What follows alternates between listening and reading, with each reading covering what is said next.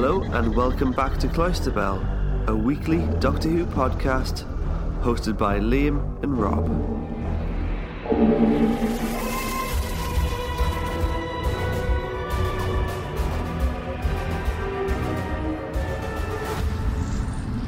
Hello and welcome to the Cloisterbell podcast. I'm Liam. Hello, I'm Rob. And today we're returning back to the Big Finish audio adventure, The Legacy of Time, looking at the fourth episode, Relative Time. But before we get straight into that, we thought we'll have a bit of a preamble chat. So, Rob, how's it going? Good, thanks. Another busy day, but time to relax and have a chat. Alright, good. How's the weekend been? It's the weekend, is it? My brain's just all over the place. Okay, it is Sunday. The weekend's been busy. It's felt like a weekday. Oh, that's not good. So, how's your weekend been going? It's been quite good. Caught up with a friend. We decided to. Well, we did a couple of things. We went to an art gallery and we were just like a couple of pretentious prats going, the art, and what does it all mean? So that was quite good fun. We had a bite to eat and then we went to the cinema to see Joker. Right, that's cool. Was it good? Yeah.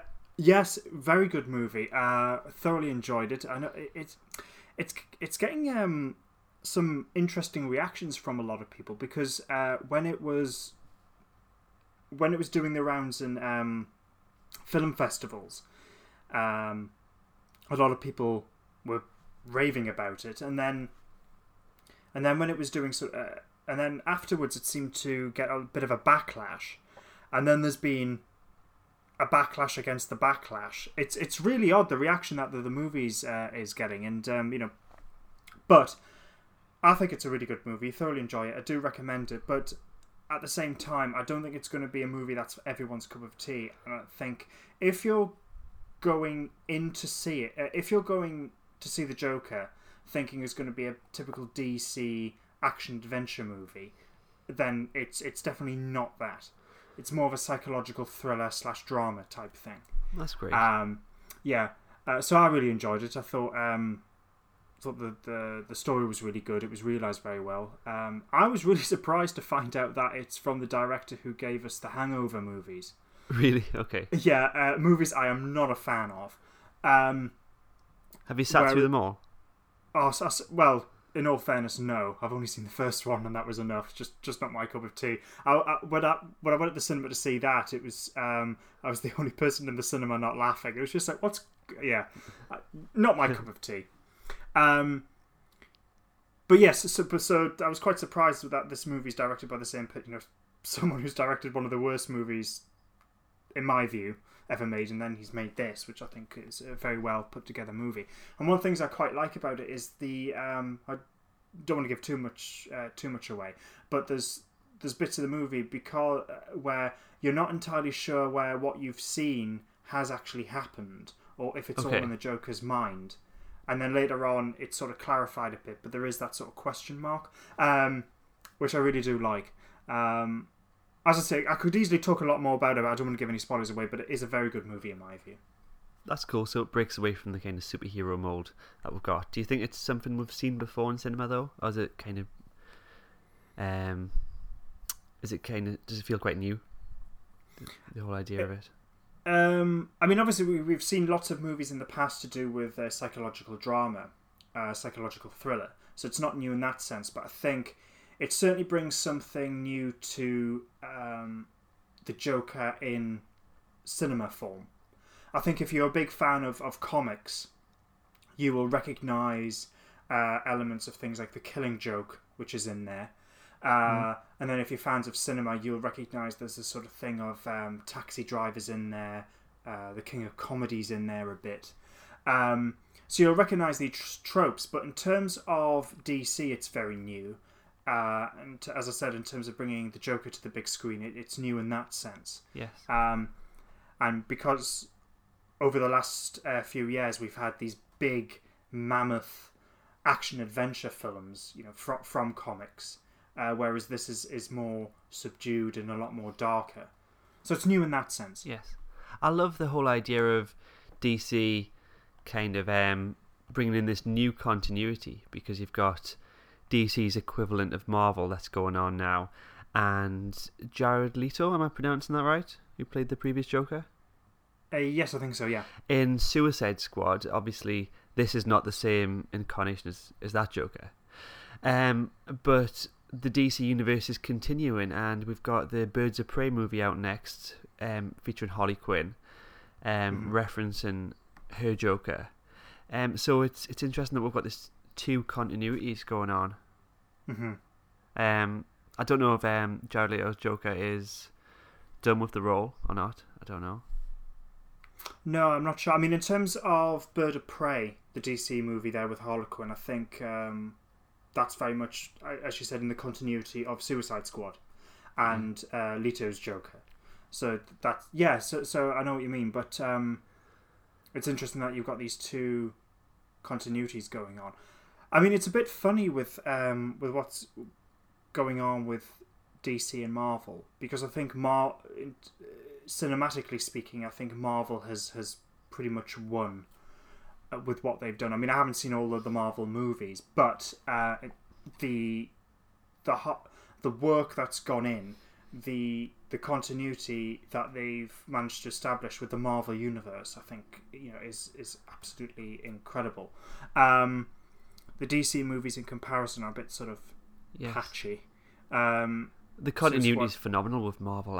I've watched the entirety of the MCU countless times, and I fail to see any continuity problems, apart from possibly recasting certain characters.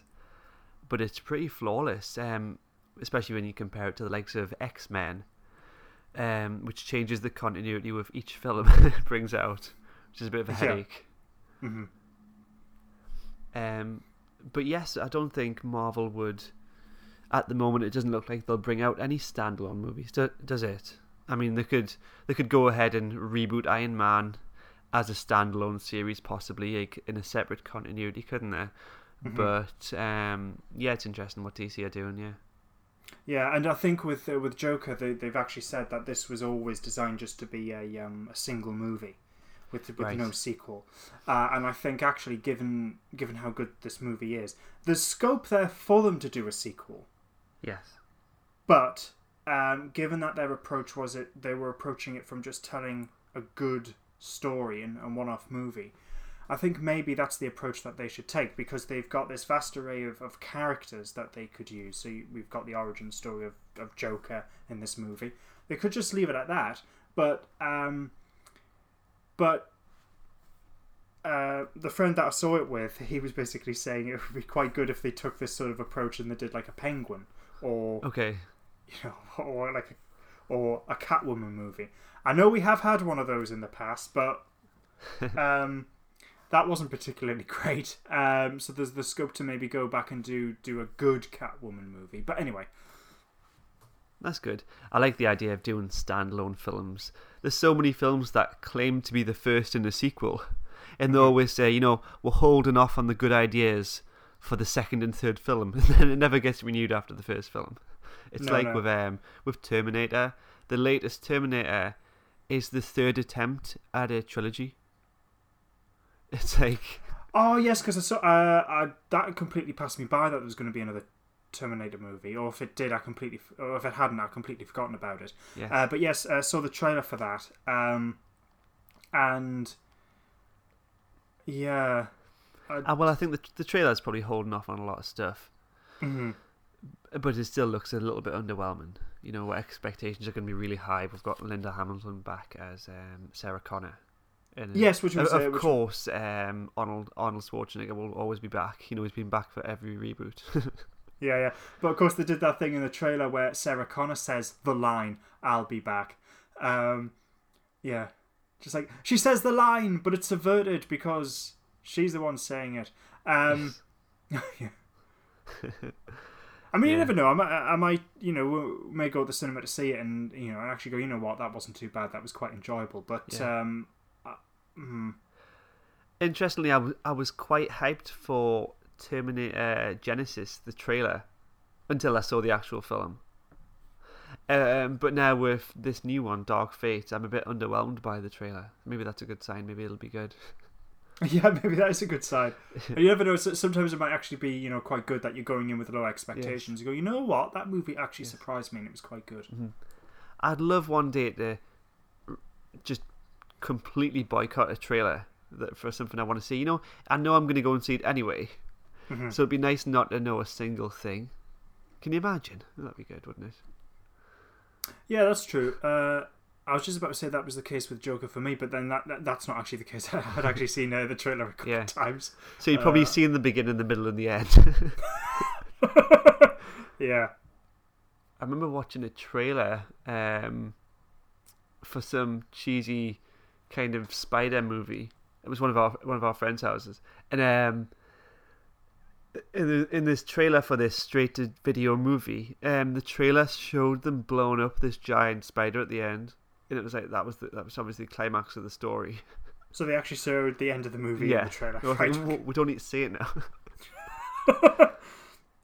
Yeah, that's not good. Yeah, there should be some law put into place where they're only allowed to compile a trailer with like the first 5 minutes of a movie or something.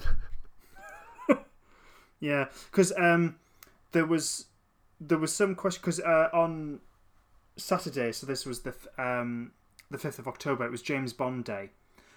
Because 5th of October 1962 is when Dr. No, the very first Bond movie, was released. Yeah.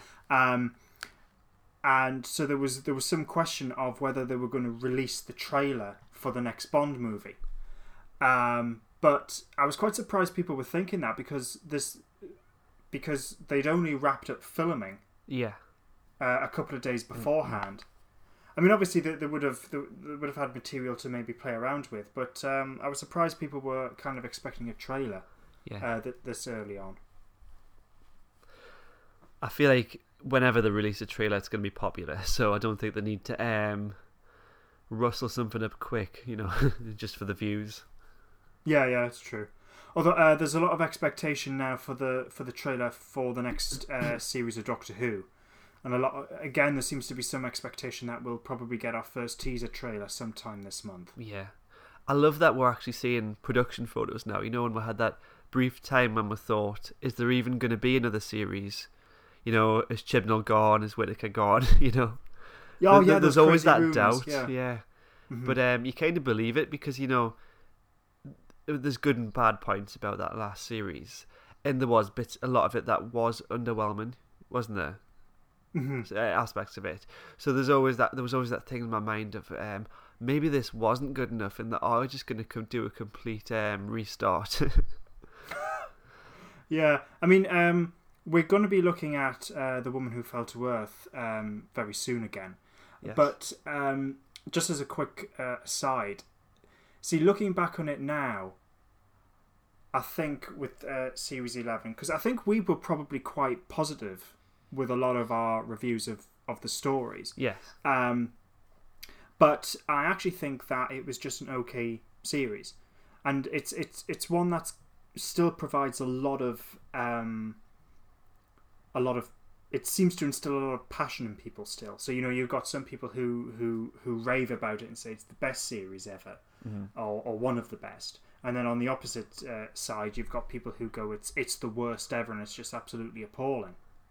And I'm just sort of thinking, well, I don't see how the series that as it was instills this much passion, because actually, on the whole, it was okay. Yeah. It was just okay. Don't get me wrong, there were some cracking good stories in there. Rosa was absolutely fantastic. I really enjoyed The Witchfinders. Kablam was good. And as we mentioned recently, the finale was pretty unmemorable. Yeah, then I was going to say. But then Resolution kind of acted as a good finale, didn't it? Yes, that was fantastic. That was really rather good. Yes, and brought the creepiness back. Yeah, with the Daleks, which was good. Yeah, I'm always happy to see the Daleks. Oh yeah, I am as well. But I still because one of the things that I liked about Chris Chibnall's approach was that he was going to give the returning villains a bit of a rest. Which I think was a good move, especially with the Daleks, because I do think they have been massively overused. So when it was then when it was revealed that actually the Dalek is going to come back in the New Year special, I was just, okay. But actually, the story was absolutely brilliant. I went, I'm pleased you've done that. Yeah. But that was because you brought it back in a very, very good story. Yes. Felt dangerous and fresh. Yeah. Yes. Yeah. And we weren't kind of lumped with the 2005 design, which feels quite dated now. Really? All right, good. I mean, don't get me wrong. I'd quite like to see a new design Dalek. I'm not sure I would say that design's dated. I know I didn't mean dated, but I'm kind of grown tired of it. Yes, I see what you mean. Yeah, I agree with you in that side. Yes. Yeah. And I know I've mentioned this before about the new paradigm Daleks. How I feel if it is the case that they abandoned that idea because of fan reaction, I think they might have buckled a bit too soon. Yes, I think so, because it was if that is the case, which the indication seems to be at the moment that's what happened. They did buckle to fan reaction. I do think it was a bit of a shame. There was an interesting idea there, and I wish they sort of had the strength of their own convictions and went along with it. Yeah. It would have been interesting to see what Stephen Moffat had in mind, and I wish. Yeah, I agree with that, because now, I mean, I wasn't a massive fan of Victory of the Daleks, but that was one element of it which I thought was good for the story and good for the series. It was introducing this new dynamic with the Daleks, and then it just suddenly stopped. It's strange because we knew the old design was gone, because we had this iconic moment where the new paradigm Daleks destroyed the old ones, and it felt really symbolic, didn't it? Yes, it did, and it was. I thought that was a tremendous scene. Yeah. Yeah. Never mind. Yeah, it is what it is. It doesn't look like we'll ever get them back, which is something of a disappointment, but never mind. Hopefully Chibnall won't buckle to fan reaction and walk. No, and what people are saying now is that there was some legitimate criticism of the way that Series 11 was finally realised. So there's some sort of talk of basically saying he's listened to the constructive criticism. Yeah.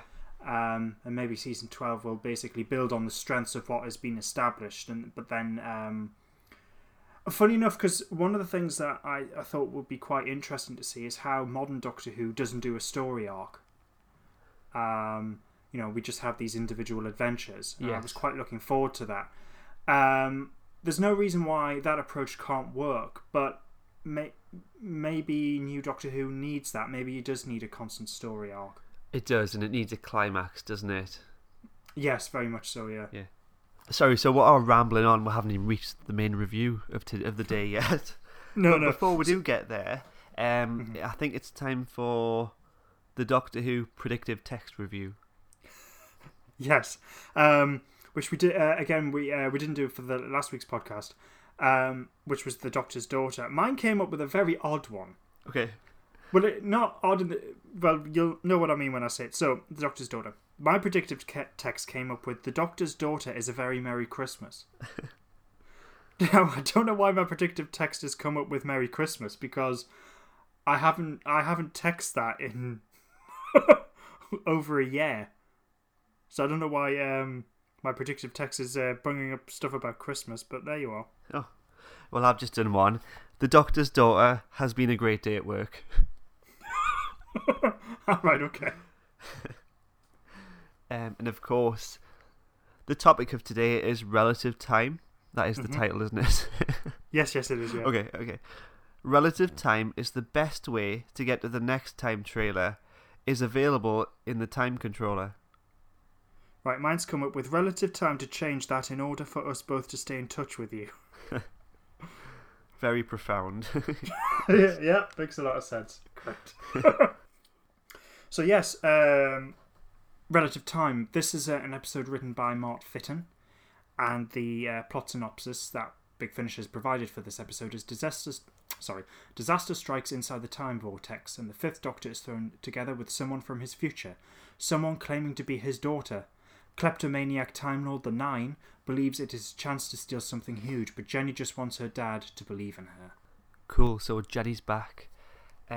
We obviously reviewed The Doctor's Daughter last week on the podcast. I think the way Jenny's being portrayed in this story is a big improvement from the last episode. Do you think? Yes, I think so. She feels more. She feels more like a fully fleshed out character, and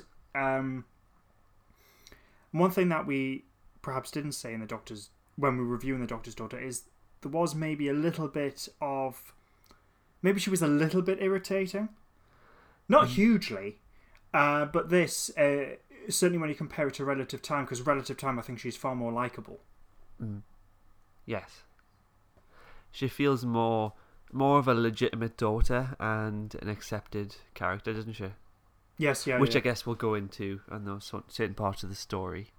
Before we do continue, shall I read out some responses we've got on Facebook? All right, yes, go ahead. Well, the Wise Doctor, spelled Doctah, said, "One of the best of the set, being included with the 9.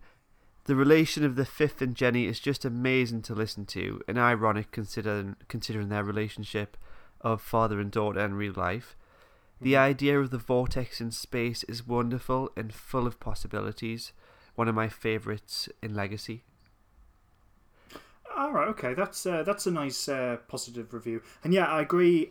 Hearing the Doctor and Jenny relate in this episode is really rather nice, and of course, given that the fact, I think really that this was just the episode was probably structured under the conceit that we've got these two actors who are actually related and in the world of Doctor Who. So I do think it was constructed around the conceit of we can have Peter Davison with Georgia Moffat acting together, and they do play their parts really well. Yes, it was nice to hear. Yeah. And with regards to the story possibilities within the vortex, that's an interesting idea of perceiving it as space that you can have a story set in.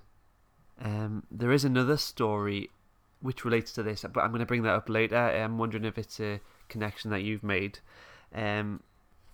Simon on Facebook said, "Possibly my least favourite because I love the others more, no fault of its own." Mm-hmm. I think that's a fair point to make. It's the worst, but it's not terrible. Yeah, no. I mean, that's the thing. It's sort of it's a bit of a shame with sort of modern day criticism, where it used to be the case where when someone said such and such is my least favourite, and then that didn't necessarily mean that you disliked it, but now you do have to have that sort of that caveat of saying this is my least favourite, but that doesn't mean I hate it. But no, so that is a good point. So yeah, relative time is his least favourite, but that doesn't mean that he completely dislikes it. Yes. So yeah, no, that's fair enough. Fair enough, Simon. And to be honest, I was going to hold off on this, but I actually agree with Simon. We've still got 2 more episodes to listen to, but of the ones of the Legacy Time so far, this is my least favourite. Ooh, yeah, me too. But yes, there's some good points to it, some vast improvements over the Doctor's Daughter. Mm-hmm, yeah. But yeah, in relation to the ones we've listened to so far, yes, it is my least favourite too. But we don't need to wrap it up yet. Let's actually review the thing first. Oh, do I have to? All right, okay. Okay. I thought that'd be enough. Okay, right, so let's go through some story points. As the story kicks off, the Doctor is returning to Amsterdam. Mm-hmm. So this sets this before Time Flight, is that right? Well, yeah, I mean, that was a bit confusing. So, I thought, is this story set in the middle of Arc of Infinity? I'd expect so. Which is after Time Flight, but before Mordred and Undead. I can't remember, actually, what was the story that followed Arc of Infinity? Anyway, I think it was Snake Dance, actually. Anyway, yeah, so I thought that this is set in between Arc of Infinity, just as he's left Gallifrey to head toward to Amsterdam. Well, I'd say yes, it could be. It could be set anytime really, because he loses his memory at the end, so he might not quite get on with his journey to Amsterdam. He might get sidetracked. Well, no, I mean, he loses his memory in relation to this adventure. Yes, I know that, yeah. And then, so just, I mean, but yeah, I mean, you make the good point where, you know, maybe there's some, maybe there was just one day that he just fancied going to Amsterdam. It's got nothing to do with Arkham of Infinity. Of course, we haven't listened to the Jenny audio series, have we? But Jenny knows the word TARDIS when she says, "Oh, is that a TARDIS?" Mm-hmm. Was that something that was mentioned to her in The Doctor's Daughter? I'm not sure. It hadn't actually occurred to me. I just, to be honest, I just took it for granted that she knew what the TARDIS would be. Yeah. So yeah, I hadn't actually considered that point. I just took it for granted that she would know what that was. But just curious. I wasn't bringing it up as a awful continuity error. Obviously, there's a million ways to explain that. I loved when she ended the first scene when she said, "Who exactly are you?" And it runs to the Peter Davison music, which I love. Probably my favourite. And the Nine is introduced, and you haven't. This is your first story involving the character. Did you find that easy to get into with the Nine? Well, because you'd actually mentioned his character quite some time ago about Big Finish had created this character, the Nine, and sort of explained what he was about, and I thought, oh, that sounds really good. And I actually think that allowed me to easily get what was going on with the character, although I think I would have cottoned on that there's multiple personalities going on with his previous regenerations, which I think is an absolutely fantastic idea. But I remember after I listened to this episode, I asked you something, because I think as an introduction to the character, this doesn't... It's a bit of a shame. I think it probably would have been beneficial had I been introduced to him with another story. Because it seems to me that we've got the Nine, who is a Time Lord, who's got this brilliant idea that he hears all the... Basically, he's got multiple personalities due to his different previous regenerations who then try to take over. Yes. And I think that's a really good idea. It'd be interesting to see, what they do with that. And I know he's a villain, so it's, he's quite dark. But here, he just seems to be completely interested in stealing stuff. Yes. And he describes himself as a kleptomaniac in this story. And I went, is this all it is? He's basically sort of the meddling monk, but with split personality. So I was disappointed with that. And then I texted you after I listened to it and went, is that all he is? He's just this kleptomaniac. But you actually said, no, he's a lot more villainous in his other stories. And I went, right, okay, that's fine. Because otherwise I think this would have been a waste of that idea. And I like the idea. I like the actor who plays the part and the different voices and so on. And the kleptomaniac element works in this story. But as I said, it's a bit of a shame I'm introduced to the character through this story, because in that sense I thought, it's a bit underwhelming. You got this great idea. Yeah, it's not as compelling as it probably could be. Yeah. There is a story coming out next year. I think it's early 2020. Called Dark Dimension, and it involves the Seventh Doctor and this character, because when he was introduced in Doom Coalition, it starts off with this idea that he was an adversary of the Seventh Doctor. So there's a bit more backstory to delve into there. Right, okay, right. Yeah, that sounds promising. But having said that, though, so it'd be quite interesting to see if there are any adventures, or if they do further adventures with the Nine, with the Fifth Doctor.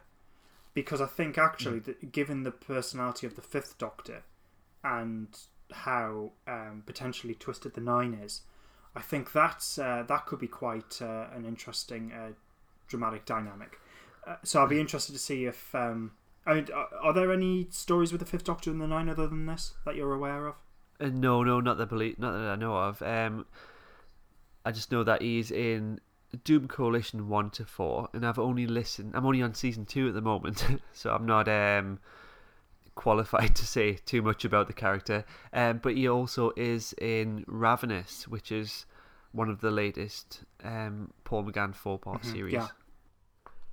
So finally, Jenny and the Fifth Doctor are pushed together. We learn some of Jenny's skills. She's very perceptive, like the Doctor is. Mm-hmm. And of course, we learn that she's possibly telepathic as well. I wonder if the fact that she's Time Lord would account for the whole backflips.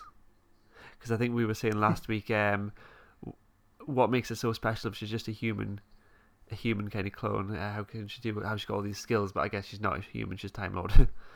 Yeah. And I love how the Doctor's quite confused just how he was in Time Crash. It even gets mentioned, doesn't it? When they're speaking to the captain, Jenny states that they did stop a time crash, referencing the mini-sode of the same name. Yeah, and so the way that the Doctor's written in this, I think, because when I watched Time Crash, I thought the way that the Fifth Doctor was written, although it was very well, and I really like that mini-sode, it doesn't necessarily tie in with how the Fifth Doctor was written performed during the 80s. Do you think that?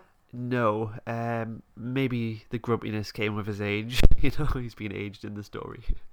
Yeah, true. Yeah, it could be explained that way.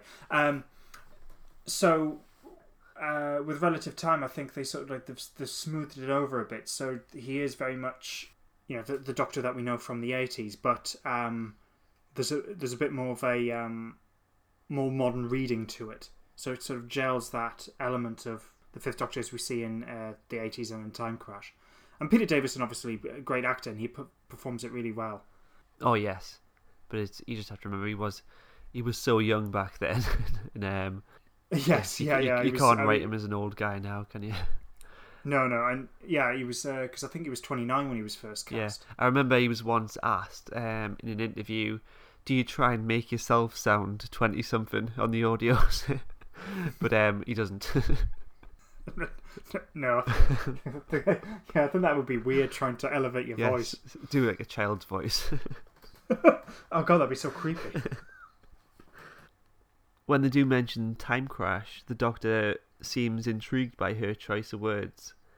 Do you think he's relating these words to the actual Time Crash that he had with David Tennant? I think the way that Jenny's been written, I mean, obviously she's very much her own character, but because how she came into being, what they've tried to do is have certain choice of words obviously emulate the sort of way that the 10th Doctor would communicate ideas. So, wibbly wobbly, timey-wimey gets chucked in there from Blink, which became a sort of catchphrase of that period, if you like. Maybe I was wondering here. Jenny mentions the wibbly wobbly, and could she be piggybacking this back to the Fifth Doctor? Because of course the Fifth Doctor says it in Time Crash, so he knew the words. The 10th Doctor also said it to the Fifth, but when he's obviously, it causes a bit of a loop here.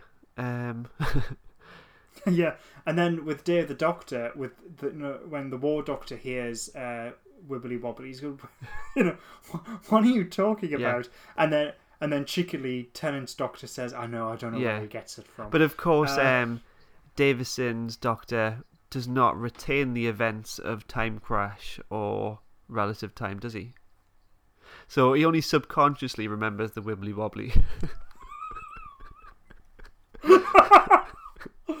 Oh, bloody hell, Rob, my brain hurts. Yes. God, my wife says, how do you have so much to talk about Doctor Who? It's like, you just watch it and this, like, was it good or was it bad? I think we read too much into this. I think we do, yeah. Does she ever listen to what we talk about? I don't think so. Probably just as well.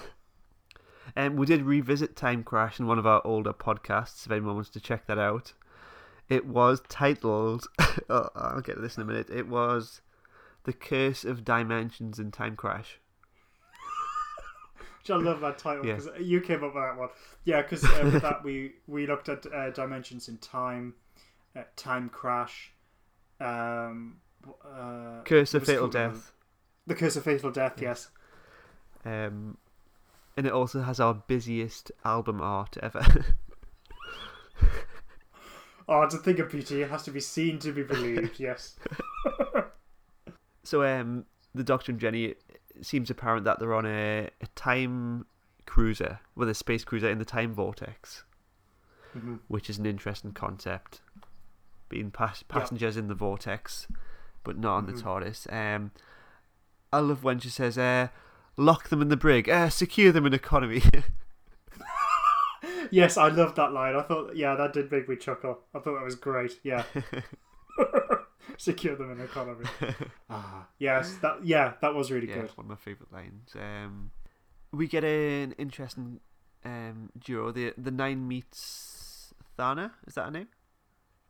Yeah. Yep. I don't know if she's a character that pops up in the future, because, like I said, I'm not. I haven't listened to all of the Nine's future stories.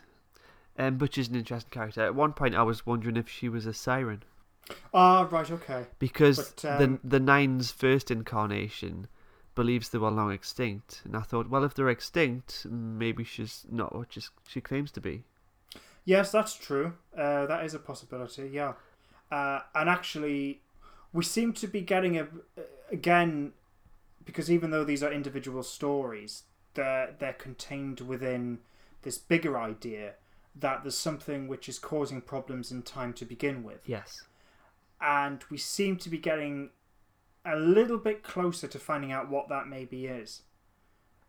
So we're finding out that that everyone's stuck in the time vortex. There's been this explosion, and the Nine finds out that the explosion seems to be emanating from the very first TARDIS.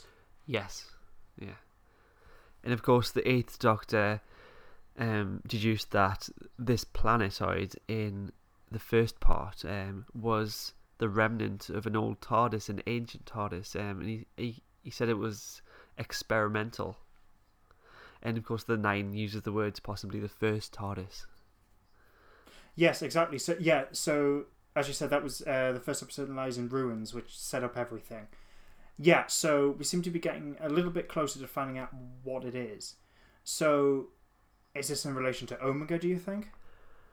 I don't know, because I don't know the extent of Omega's involvement.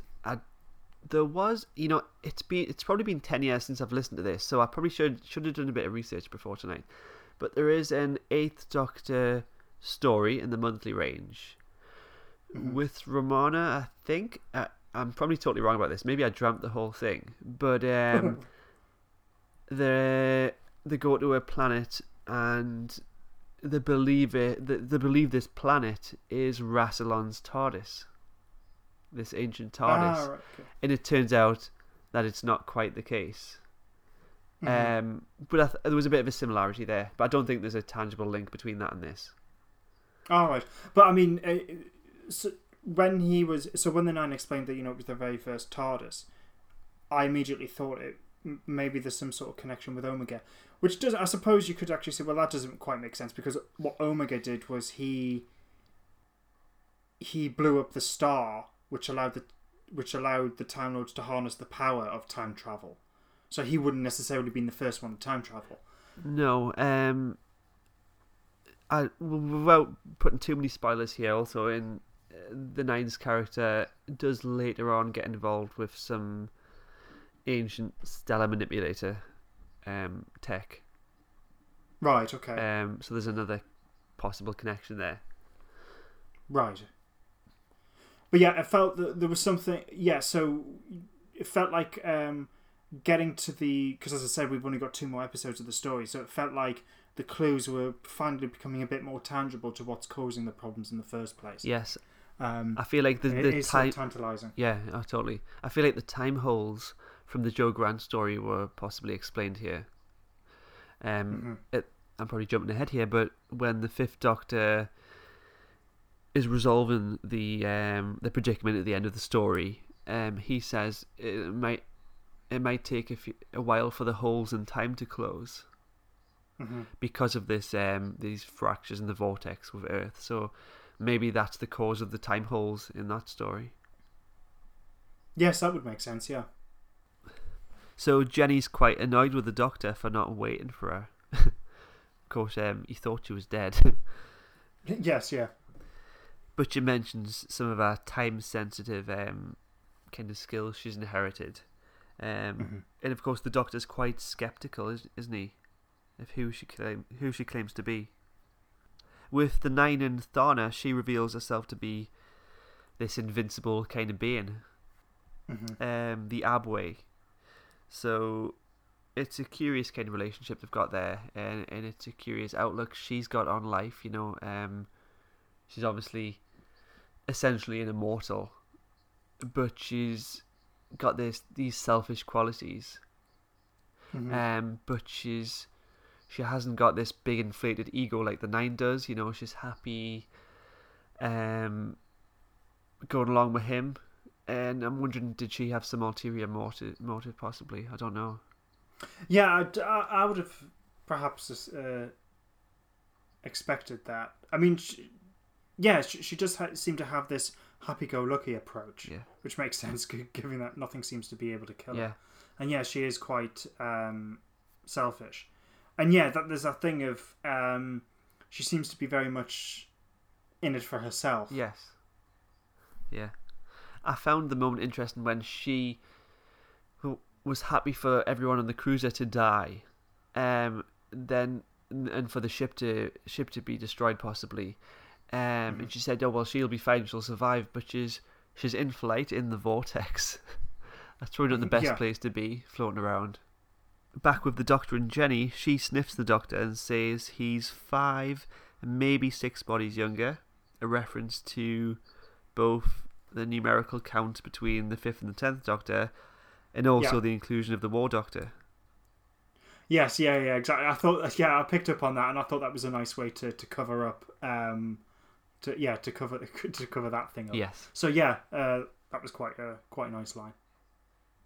Of course, if she exclusively just said 6 bodies younger, people that aren't thinking of the War Doctor might be counting that on the fingers, thinking, "Hang on a minute." But it's nice to cover both bases there. Yeah. Yes. And Jenny's made sonic keys. Yes, which again I thought was quite a nice idea, because we've had sonic screwdriver, laser screwdriver, sonic lipstick. Yes. Laser screwdriver? Or did you just say that? Yeah, I just said I wasn't listening. I was too busy thinking. Sorry, I'll try and be more interesting. Sorry. I am interested. Thana gets to see the Nine's TARDIS. I don't know what that looks like. Jenny later gets to see the 5th Doctor's TARDIS, and she's quite underwhelmed.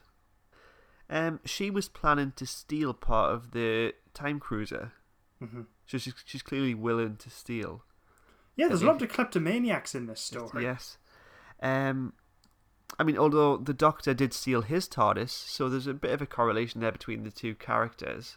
Yeah, that's true. However, he stole the TARDIS from a junkyard. She's trying to ditch the passengers and steal the flight deck. Yeah. Yeah. Yeah, that is. Yes. Yeah, that's quite. Yeah, that is quite different and potentially lethal. Yeah. Yes, and also when the passengers of the ship are dying, because of the nature of who the passengers are, they're not these very nice people. Jenny's willing to let them die. Yeah. Yeah. So that's that. I don't know. Make of that what you will. Yeah. But it's nice they don't just try to make her character a mirror image of the Doctor. Exactly. And of course, the passengers on this ship, they're all a bunch of snobs, and their struggle in this story is kind of put through this one character who's kind of ranting on to the captain. Yeah, and he's for God. Yeah, all what the poor man wants is some canapes. Yeah. Oh yeah. And his coffee's cold, and he doesn't think it's right that the crew gets to disembark first. Yeah, I was with him on that one. Yes. Yeah, I was just like, I'm sorry, but he does have a point. Yeah. So yes, I did. Yeah, I totally agreed with him on that score. Yeah, it's like you're on an airplane that's about to crash and it's full of parachutes, and the crew is saying, "We'll ditch first, you follow." Yeah. But of course, commercial airliners don't have parachutes. I think that would be my luggage that I'd take on. You know, your hand luggage. Can you take a parachute on? Oh, that's a good point. Seems like the essential thing. Of course, you'd have that predicament of leaving everyone behind, wouldn't you? So long. Well, yeah, but then you could argue it's like, well, it's not my fault you didn't prepare. And what if you're saying that to a loved one that you're travelling with? You know? Should have brought a parachute. Not my fault I married an idiot. See ya. It just reminds me, there's an episode of Blake 7 in Series 3, and there's a bit where it looks like the Liberator is going to get destroyed. Yeah. Because it's being pulled through a black hole. And Avon's trying to get into a spacesuit in order to escape. And Tarrant stops him and then is saying, if we all go together. And then Avon says, well, if there's a slim chance for one of us to survive, I will take it. And I was just like, I've never understood. I just want to deck Tarrant at that. It's like, why? Why does everyone have to die? Yeah. I don't understand. Surely you would insist someone goes. Yeah, you would. Yeah, you would want someone to survive. So yeah, I always remember that as just yeah. Sorry, just reminded me of that. No, yeah. People have strange points of view. I guess we just gotta respect that.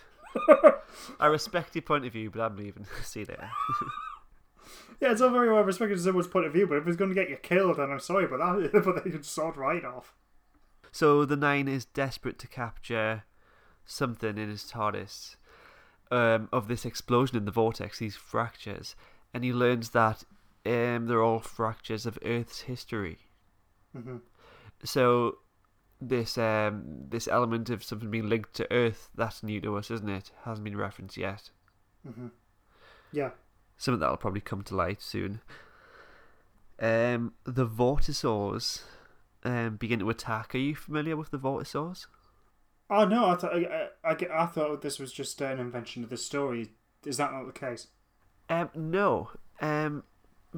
But as soon as the Vortisaurs arrived, I realised that I knew the fate of the ship because I've already listened to a story where the ship's been destroyed. It is the first ever 8th Doctor story, Storm Warning. Oh, hang on. So the ship in this story is the ship in Storm Warning? Yes. I'll play a clip of that now, if we want to check that out. Mm-hmm. Incredible. A time ship crashing. And again. And again. It's caught in a glitch in space-time, hiccuping through its last moments forever. What a terrible way to never die. Oh no, Vortisaurs swarming to pick over the debris. Get away from there, you vultures! Leave that wreck in peace! It's no use. Unless... Yes, if I can just spin the TARDIS a little closer. That's right, shoo! Back to whatever wormhole you crawled out of. So, I'm pretty sure that is the same ship. It would be an awful, a strange coincidence if it wasn't. No, I think, that's really interesting. I think it's probably clear that it is, because this story was created to celebrate 20 years of Big Finish, and there are ties into previous stories and some of the spin-offs that they've done. Yes. It makes you think, what other connections are there that we're not aware of, yeah? Yeah, there's probably loads. But yeah, okay, so that's very interesting. Yeah, so I think it's a safe bet that this ties into Storm Warning. And the Vortisaurs have appeared, of course, in McGann's first series, and also in his first series of the new 8th Doctor Adventures with Sheridan Smith. There's an episode called No More Lies, and they do crop up in that. Ah, right, okay. But they're essentially... They look like pterodactyls. They kind of live in space. And the Doctor used to ride them bareback at the Academy. Ah, right, okay. So the Nine starts looting the space cruiser, doesn't he? And Thana kind of convinces him to start working on a solution instead. So she's kind of the voice of reason here. keeping the story on track. That's another reason that made me think maybe she was a siren, kind of being a bit manipulative. I don't know. I bet her character's cropped up in another Big Finish story that I'm not aware of. I'm trying to make more of it than it is. Yeah, you never know. The captain of the space cruiser kind of warms to the Doctor very quickly. Almost how a lot of other characters do, maybe just for a bit of plot convenience. People just kind of relate to the Doctor, and he assumes authority, and people just accept it, don't they? Yes, yeah. All too often. Which is very smart. She accepts, well, of course, the Doctor and the Nine's help. Yeah. Jenny seems very clued up when she explains the slow time explosion. Do you think she's got this inherited understanding from the Doctor? It's possible. And there's nothing wrong with that idea. I think my preference would be it's simply because all the adventures that she's gone on her own since the end of The Doctor's Daughter, she's encountered certain things and has learnt them. I would like to think that, this is knowledge that she's learned over her adventures. But yeah, there's a possibility that some of that knowledge was, was sort of inherited in some form. But of course, she could be educated just like River Song was. Yeah. Yeah, that's true. I like when the Doctor gives flight instructions to Jenny, like she's driving a car. Ease off on the clutch. It is how I expect a dad would be, teaching the daughter how to drive. Yes, yeah. Thana brings the Vortisaur into the Nine's vault. I wonder if that crops up later on. Yeah, I'd be surprised if it doesn't. I mean, given that you've got these big time riding dinosaurs in your TARDIS, and nothing happens with them. So, yeah, that's got to tie in somewhere. Yeah. Another one of my favourite scenes is when Jenny goes into the TARDIS for the first time, and she connects with the TARDIS. The TARDIS is clearly aware of who Jenny is, and in the episode The Doctor's Daughter, the TARDIS kind of homed in on her, didn't it, when we see the Doctor's hand in the jar lighting up. So either in kind of a non-linear sense, the TARDIS could have remembered her from its own future, or perhaps the telepathic connection between Jenny and the TARDIS now was enough to convince the TARDIS. But yeah, it's curious. Yeah, that's interesting. I think probably what it is I think it could be explained. It's actually sort of like an amalgamation of both, and that's that loop. Yes. That it reacts to Jenny because it recognises who she is, because the TARDIS is able to see through all of time, and then later on makes a point of taking the Doctor in The Doctor's Daughter to how that's established why the TARDIS lands there in the first place. Yes. We definitely got a sense in The Doctor's Wife that the TARDIS was definitely it's this fourth dimensional being who does not quite have the same grasp on a linear sense that we do, and she'd archived 30 console rooms that haven't happened yet, kind of yes, thing. Yeah. I think this was enough to convince the Doctor at this moment in the TARDIS. Do you think? I think so. I mean, he was warming to her as through her character in terms of her personality, but there was still that question of is what she's saying true? It doesn't seem likely. Maybe it is. Don't know. But yes, I think that was probably the moment where he goes, yeah, maybe she is telling the truth and not talking a whole load of drivel. Yes, and apparently she's fully capable of flying the TARDIS. Possibly she just learnt in this instant. Maybe the TARDIS taught her telepathically. It did the same for River in Let's Kill Hitler. Mm-hmm. Yeah. And of course we'll learn that it's this end of the world cruise, and Thana's trying to justify letting all the passengers die, and of course Jenny agrees. And of course the Doctor doesn't agree, and so Jenny recalls the Doctor as the man who never would, referencing The Doctor's Daughter. That scene with the gun. Yeah, I thought that was a nice little reference. I quite liked that. It was very nicely done. The Doctor decides to tackle the Nine head on, cut off what he's doing and use a time ram. But the TARDIS senses what's coming and refuses. Has the TARDIS ever refused to do anything before, to your recollection?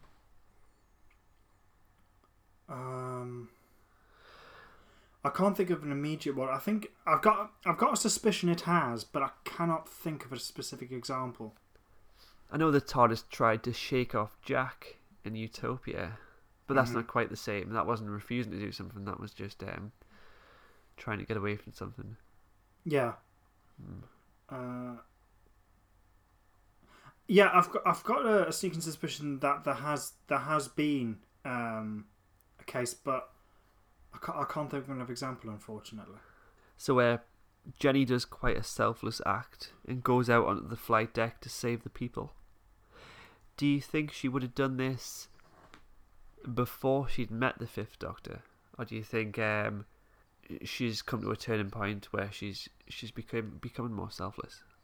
I think probably when certain if you look at the Doctor's daughter, it could be argued that selflessness was there. I mean, she deliberately places herself in front of the Doctor when it looks like he's just about to get shot. Yes.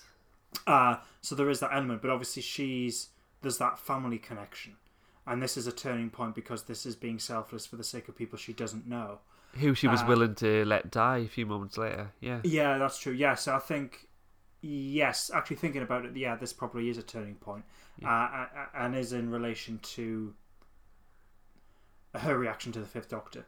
Yeah.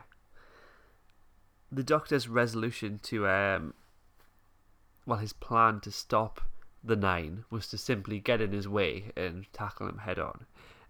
It seemed like a bit of too much of a quick, easy fix, not a very technical one. But I guess this was only a short one-part story. They couldn't fit something too tricky in there. Were you happy with this resolution that you had? Yes, I was. For reasons I'll go on later, but yeah, I quite like the fact it was a non-technical, and it didn't drag the story on. Yes, yeah. And of course, the Nine and Thorna decide to escape.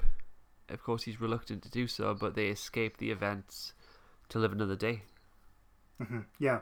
And Jenny and the crew and the passengers are safe back in normal space, albeit without their memories.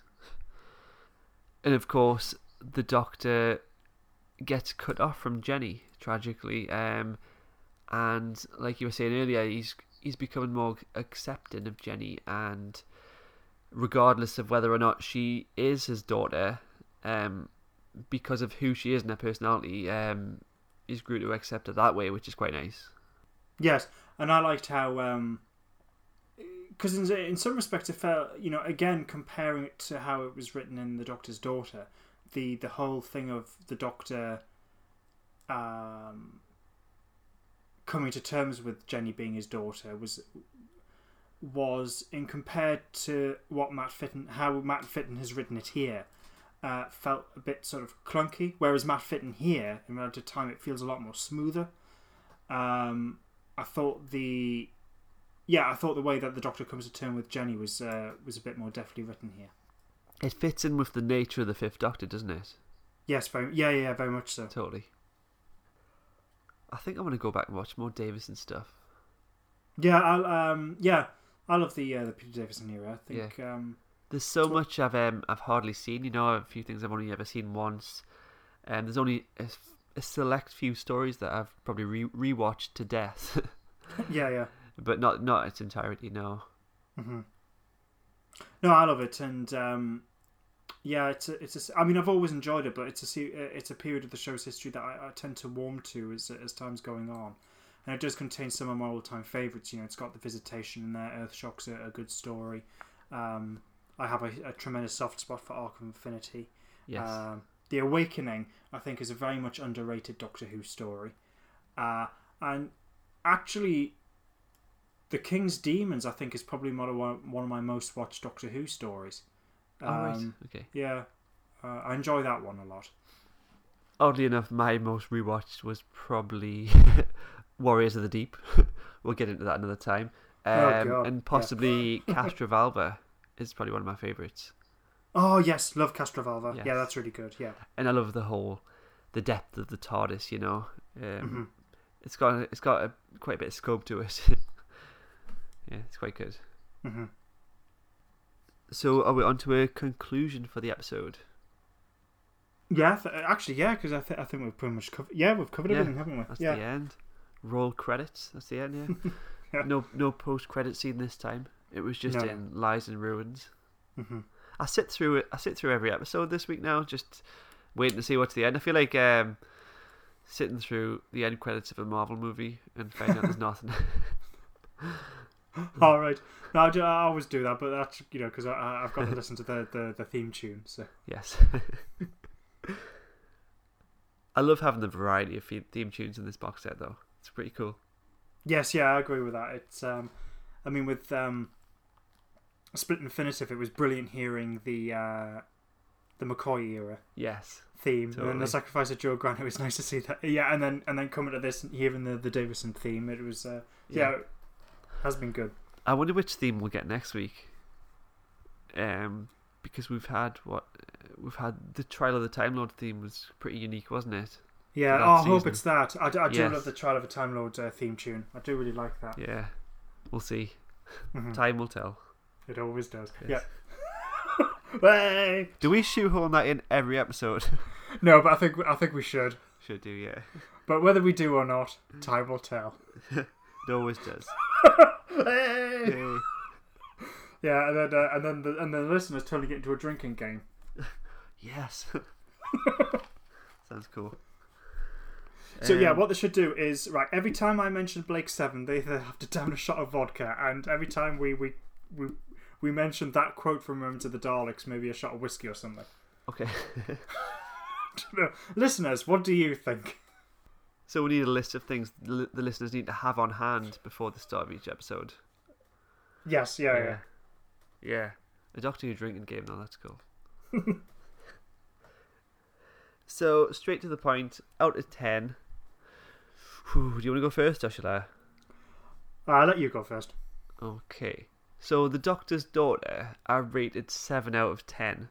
Mm-hmm. Not because it was terrible, but because there's some far superior episodes in that series. Mm-hmm. And I couldn't give The Doctor's Daughter a 6 because that is quite a poor rating. And for the exact same reasons, I'm giving Relative Time a 7 out of 10. All right, okay. Well, that's quite a good score. Yeah. Right, for me, what it is that we've made some comparisons to The Doctor's Daughter, and like you, I gave it 7 out of 10 because I thought it was a good, enjoyable story, one that I'll happily rewatch, and then in comparison with this, Relative Time has some really nice ideas in it, and Matt Fitton's writing is actually quite deft. He's clearly a very good writer, and there are moments of subtlety which The Doctor's Daughter doesn't have. In comparison, The Doctor's Daughter sort of, with its themes and what it's trying to do with the characters and so on, is a bit of sort of like a sledgehammer to the face. But having said that, though, Relative Time was a story that I thought was okay. The overall thing, as I said, there are things in it that I like. There are good ideas about it, and it was quite relatively enjoyable to listen to. But I'm afraid I've got to give it a 6. A 6? Wow. Okay. Yeah. Like I said before, 6 is a bad score. Well, just kidding. Not trying to guilt you or anything. Well, I think we see, because in my mind, it's the way, like 5's obviously average. 5 out of 10 is it's just bog standard okay. 6 out of 10 it's marginally better than that. So I don't think it's as harsh as how you probably go. 6 is bad. Wow. But yeah, but then having said that, I'm saying it's marginally better than average. What it is, it was a good story, but I won't be rushing back to re-listen to it. Whereas with The Sacrifice of Joe Grant and The Split Infinitive and Lies in Ruins, I'll quite happily go back and listen to those. Totally. But even without that comparison, just in of itself, it's sort of like I've listened to it. It was fine to go along with the ride, but I thought it was an okay to good story, and it was fine. As I said, there were good bits in it, but yeah, it's not strange one that because there's elements where it's improved on the Doctor's Daughter, which we gave a 7 out of 10. Yes. But I couldn't justify giving it an 8. It's strange, yeah. Yeah, and I think what it is because actually, what it is that The Doctor's Daughter I find a much more easier watch. Yes. Compared to Relative Times, I find The Doctor's Daughter more enjoyable. Yeah. Relative Time. The title Relative Time. Do you think it has a bit of a meta meaning because they're relatives? Yeah. Yeah. Yeah. The relatives, well. And it's about time. You know what it reminded me of? There's I forgot which episode it is, but there's an episode of Red Dwarf where they're talking about the theory of relativity. And what's the name of the computer? Holly. Oh yes, I love this line. He says, yeah, he just goes, it's a theory that you only tell to your relatives. Yes. Daft little joke, but it does make me chuckle. So it reminded me of that. So yeah, I'm afraid it's sort of like it's a good story, but it's not one that I find that exciting to listen to. It was fine. That's why it was quite nice to begin with when you were reading the Facebook comments. We had, I think it was the Wise Doctor you said, who really the Wise Doctor. Oh, was that? Yeah. Sorry, yeah. Say it right. But he was saying, for him, I'm assuming it's a him. The profile picture was Paul McGann. I don't know if it actually is Paul. Wow, it was Paul McGann himself. Right, okay. He doesn't even like his own episode. That's interesting. Anyway, anyway, when they were saying that Relative Time is their favourite episode and for the reasons, I thought that was really nice to listen to. It was quite nice that someone has got a great deal of enjoyment out of this episode, so that was quite nice. I wish I got that level of enjoyment out of it myself. But it was decent. It was good. But yes, for me, the other episodes that we've listened to, I think were far better in my opinion. But yeah, we'll see how the others fare out. I'm going to quote. I'm going to say it again. I know. I had to resist there. Yeah. No, God. Yeah, okay. So I think that wraps it up. I did find something interesting out that I told Liam about earlier in the week. I've got an Amazon Echo Dot, and I just asked it to play the Cloister Bell podcast, and it did. So that was pretty cool. Alexa, play the Cloister Bell podcast. Here's Doctor Who, Cloister Bell, from TuneIn. Resuming Cloister Bell 036, The Doctor's Daughter. I forget the name, Liam, but it's Alexa, stop. You've got to be firm with her. For the love of God, stop. Okay. Yeah, but that's quite good that you can listen to it on that. Yeah, that's nice. Yeah. So if you've got Alexa on any device, that's cool. Oh, she's listening. I've said her name. Shut up. Stop listening. So nosy, jeez. Yeah. But yes, if you've got Alexa, I can say it because I don't have one. If you've got Alexa, you can listen to us on that. So that's quite good. Very good, yeah. And you've got something in the post today, didn't you? Oh yes. So I've mentioned it on the Cloister Bell Twitter. I've also done an unboxing box set, which is on our YouTube channel. Yes, I got season 23, the Trial of a Time Lord on Blu-ray box set. Woohoo! Cool. Yeah. Yeah. Does it squeeze inside your tin? No. It would take a bit of forcing. Yeah. Yeah, I'll get a saw to it and make sure that it fits into the TARDIS too. Brilliant. Yes. Oh, but that would mean and then I'll put the VHSs in the bin. Blu-rays. Yeah, just oh, in the bin. Yes. Chuck them in the bin. Yeah.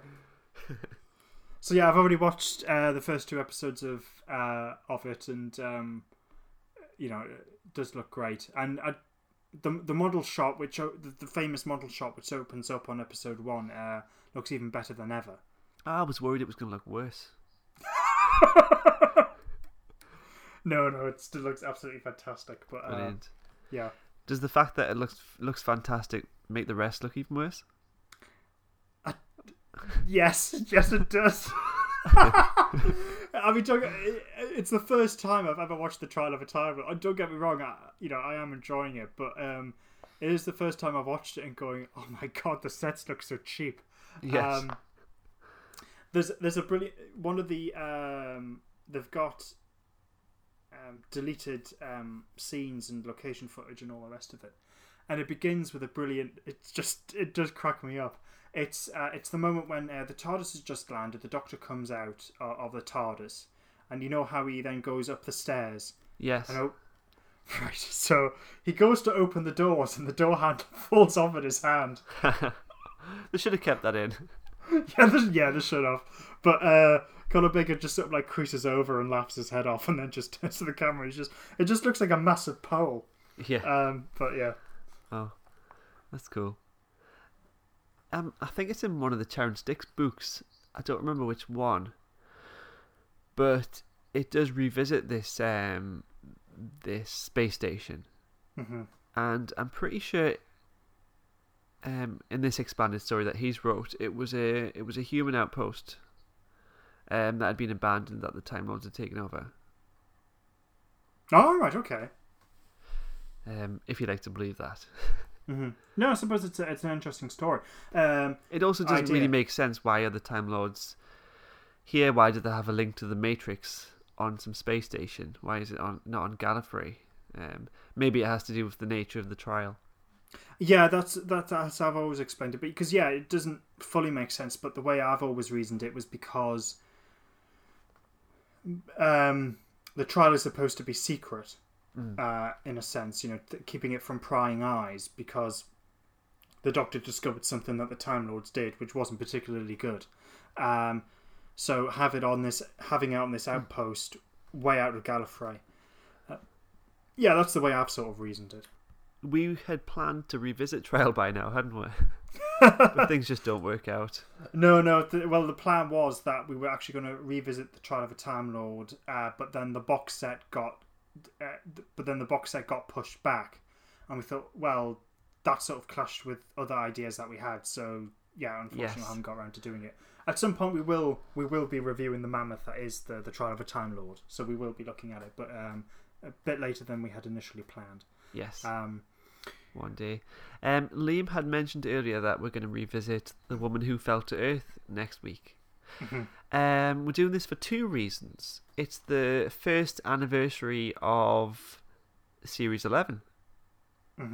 And it's also... Sorry, I don't have that information. Okay, now Siri's listening to me too. And Alexa, this is worrying. Okay? Please stop saying their names. And it's also the first anniversary of the Cloisterbell podcast. Yes, it is. We've been doing this for a year, which it's gone incredibly quick. And it's been quite nice that we've got solid listening base. We've got some fans, and the listenership is on the up. Yes. So yes, we'll be looking at the Woman Who Fell to Earth and reviewing that and seeing if our opinions on it have changed at all within the year. Yeah, so we're essentially remaking the first ever podcast. Yeah. Yes. I don't know if the quality or the experience has improved over time, but we'll see. Time will tell. Don't say it. Don't say it. Okay, no, okay. I nearly did. Okay, I won't. The listeners can't have that drink because we didn't finish the quote. Well, it does seem like a while, doesn't it? Mm-hmm. And it doesn't. Time will tell. No, it doesn't. What are you talking about? Books do that. Do you think we'll make it another year? Well, Rob, time will... Yeah, well, yes, hopefully. It's a very good response, that statement, isn't it? It kind of applies to any question. I'm going to start saying it at work. Just dropping it. Yeah, time will tell. Everyone will be like, he always does say that. And we're sick of hearing it. Yeah, exactly. It is one of those quotes that you could easily just drop into everyday conversation and it just sound like it's normal. Yeah, I'm just trying to think. Is there any like really obscure Doctor Who quotes that you could drop into a conversation? Shall I go get my Doctor Who quote book? All right, yeah, go on. Right, hold on. You keep the listeners busy. I'll be 1 minute. All right, okay. I suppose it would be quite interesting to see if you could drop in about typical instances from separate epistopic interfaces of the spectrum and drop that into a conversation. I'm back. And it's about time. Oh, no, okay. So I'm holding here a book called Wit, Wisdom and Timey-wimey Stuff. Right, okay. The Quotable Doctor Who by Cavan Scott and Mark Wright. It's got some cool illustrations in, but it's full of quotes from Doctor Who. There is an index, and you can pick the character or the story. Okay. I'll just pick a page at random. Pick a number. 72. 72. I dated a nesting duplicate once. Swappable head. It did keep things fresh. Right. So you've got to try and work that into a conversation at work.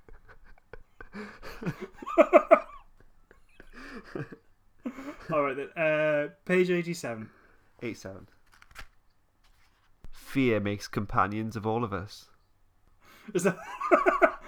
That's the first Doctor, isn't it? Yes. Yeah. Fear makes companions of us all. Okay, pick another number. 32. 32. Oh, here's some good things to say at work. You clumsy ham-fisted idiot. You've been down here so long that you're beginning to think like worms.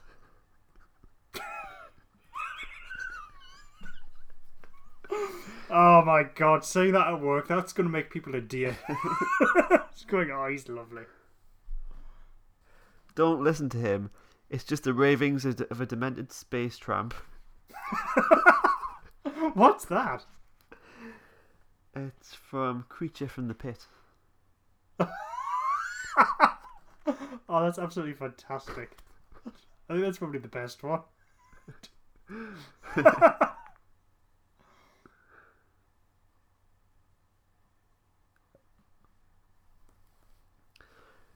This is a two-sided one, but I don't like your tone, sir.